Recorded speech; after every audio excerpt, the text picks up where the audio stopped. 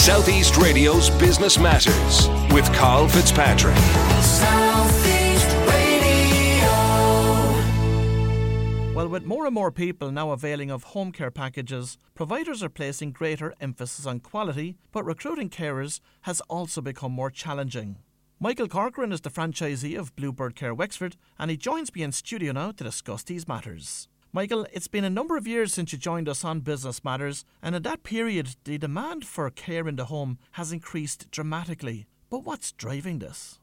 Home care, I suppose, is more or less divided into two different areas: care of the older person, and then I suppose care that's funded by HSE Disability Services for people with additional needs.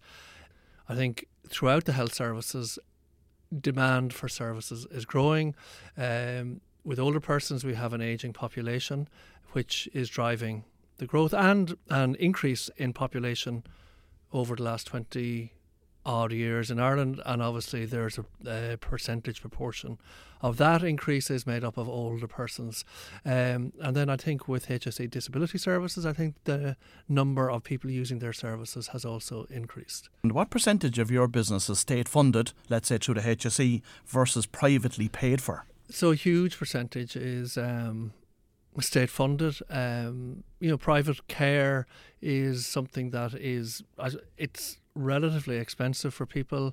Like there are tax breaks available and tax reliefs which are generous that people can pay, or that they can obtain relief at up to 40% of the amount they pay. If they're paying tax at 40%, if they're paying at 20%, it's 20% of the amount they pay. What else does the government need to do to make home care more affordable? I suppose in the ideal world, all care and support would be funded by the state. And where that's not the case, I think increasing the reliefs for people to make it more affordable across the board. And that may help fill some of the gaps in the service, but it is something that would be really, really beneficial. And Michael, what are the typical care needs of your clients? The needs really vary from person to person, service to service, and the needs are driven by the person, by their own particular requirements. So before we kind of start any case, we would go out, meet the clients, see what their needs are and like what they want. And it's not really what we think they want, or maybe the public health nurse or their family. We're really trying to establish the needs of the client. And we then draw up a care plan based on their needs. And we go through the care plan in detail with the carers. We introduce the care to the client so they know exactly what they need to do before they start caring for the client. So the needs can vary from companionship through to personal care, helping people showering, bathing, with their feeding, cooking, and then also we do a wide range of supports as well. Supporting people at work, getting to work, getting ready for school, for like day services. We bring kind of clients on to activities like swimming, cinema, for coffee. There's a range, and that's around support. You might think, oh, what's that got to do with care? But it's really about socialising people, helping them engage in their community, helping them to get out of their home, build skills.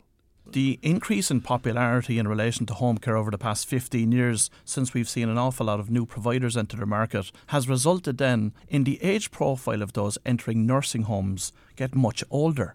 Yes, I think there's no doubt that the availability of widespread home care, allowing people to remain independent in their own homes for as long as possible, is a huge, huge benefit to society. Most people, I think all of us, if we were given the chance, would like to grow old at home or with our family, where we're cared and loved and where we're supported. And if there are outside supports that can help people with that, it's only a good thing across the board, on so many levels, financially, for society, but much more importantly in terms of people's well-being and their general health. And I know that providing the highest levels of quality to your clients in Bluebird Care is of paramount importance to you, but on a practical level, How do you demonstrate that on a day-to-day basis? Well, like I said earlier, the care plan is like, I suppose, for the want of a better word, it's the Bible. So the care plan is followed. Carers have to record what they did. We carry out supervisions, we carry out trainings, we carry out reviews with clients. Because I suppose one of the difficult things with home care is there's a distance between us and the carers. That their work is not immediately visible, but those reviews certainly help. The carers do induction training. Most of them are very experienced before they start with us. Some less so. They do shadows with more experienced carers. They do introductions with clients. There's ongoing training that they do online. There's a range of supports and checks and balances in place. And how does Bluebird Care actually differentiate itself in the market? Because you have a large number of providers, both community-based and private providers, some of which local providers and others, of course, franchise-based providers. Yeah, so I suppose our focus is on the quality of the care and about supporting our care workers. And I think if there's one thing that we constantly get feedback from our carers in general, is that they feel very well supported, that if there are issues or if they have complaints or if they have concerns, that they're well supported. And I think by doing so, we support them to give better care. Because if you feel well supported, you feel valued, you're more likely to be motivated going into somebody's home and to give better care. And we do have a good reputation for quality care and for supporting our staff. Of course, it's a tough job market out there at the moment. What's it like for you in the home care sector when you're recruiting staff here in Wexford? So the biggest challenge, like anybody who has been listening to the news, reading the papers over the last number of years in the whole health sector, and not only health care, whether it's doctors, nurses, anything, is staff recruitment and staff retention. And we're no different. Now, I know that the government have introduced an initiative recently whereby they've approved work permits for home care providers to bring carers in from outside of the EU. Has that been of any real benefit to companies like yourselves? To date, not massively.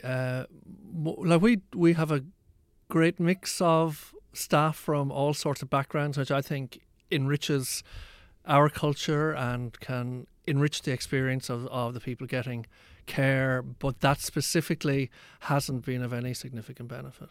And given the fragmented nature of the home care sector when it comes to employment, is the social welfare system an assistance or not to you employing staff? So something I think it's not particularly favourable for the type of work that we do, given that, a good example is that a lot of our staff work part-time and they work their working hours and maybe their family commitments or other commitments need to kind of marry. So if, for example, you have somebody who is available for work, maybe say between school hours, maybe say between 9:30 and 12:30, 5 mornings a week. So maybe they work, say, 3 hours a day, something like that. And they will lose their social welfare, even though they're only working 15 hours a week. So I think a review of that is absolutely essential in trying to open up the market. And I think that applies in the hospitality industry and lots of other industries, not only home care. So what reform would you like to see being made by government in relation to the social welfare system to be able to cater for the flexibility that you require? Something more hours-based, that if you work, that people should be maybe allowed to work a minimum number of hours before they lose benefits, and then maybe like a graduated that if you, let's say 20 hours a week is the cut off, and then maybe something graduated between 20 and 25 and 30, and if you work over a certain number of hours, maybe 25, maybe 30, then after that maybe benefits aren't available. But it should not be an obstacle to people working, because so many benefits accrue from being a member of the workforce in terms of self-esteem, stimulation, and the benefits obviously that accrue to the people who are receiving care and support because there is greater availability. And what makes a good carer? I think people want to care. It's something innate, you know, like what makes a good teacher, what makes a good broadcaster, what makes anything. It's something innate in the person, that caring nature, empathy. But you can be caring and empathetic but still not want the physical proximity, maybe. There's lots of things, like that's part of it, wanting to do, enjoying that engagement with a person at that level. You know, it's just something that's kind of innate and natural to people. Of course, the home care market here in Ireland is unregulated. Although the government have been talking about bringing regulation into the sector for many, many years, it seems to be moving at a snail's pace. What are your thoughts on that? Regulation is something that we would welcome straight up. It's like when I say to people who are not involved in home care, it's not regulated, they're kind of stunned, frankly, to think that something that is so intimate to people that's in their own home is unregulated. So it's something that we would definitely welcome. And why is this moving so slow in your opinion? It's difficult to say. I suppose it's a big piece of work. I do think that, you know, I'm sure lessons were learnt and have been learnt and are being learnt with nursing home regulation. Home care is different because it's out in the client's home. It's not in a fixed location. And that, I think, presents challenges. And I suppose also, I think COVID and the management of that has had a significant impact on HSE resources and their cyber attack. And they've had a tough couple of years, really, trying to manage things, which I think hasn't helped. So finally, Michael, what are your growth plans for the business from here? Well, I suppose really what we want to do is to really focus on what we're doing well, trying to give the best quality care to our clients, support our staff, and like we think that emphasis on quality is really what will drive the business. Well, if you've just tuned in, that was Michael Corcoran, the franchisee of Bluebird Care here in Wexford, and I'd like to thank Michael for providing us with an insight into the home care sector. Southeast Radio's Business Matters with Carl Fitzpatrick.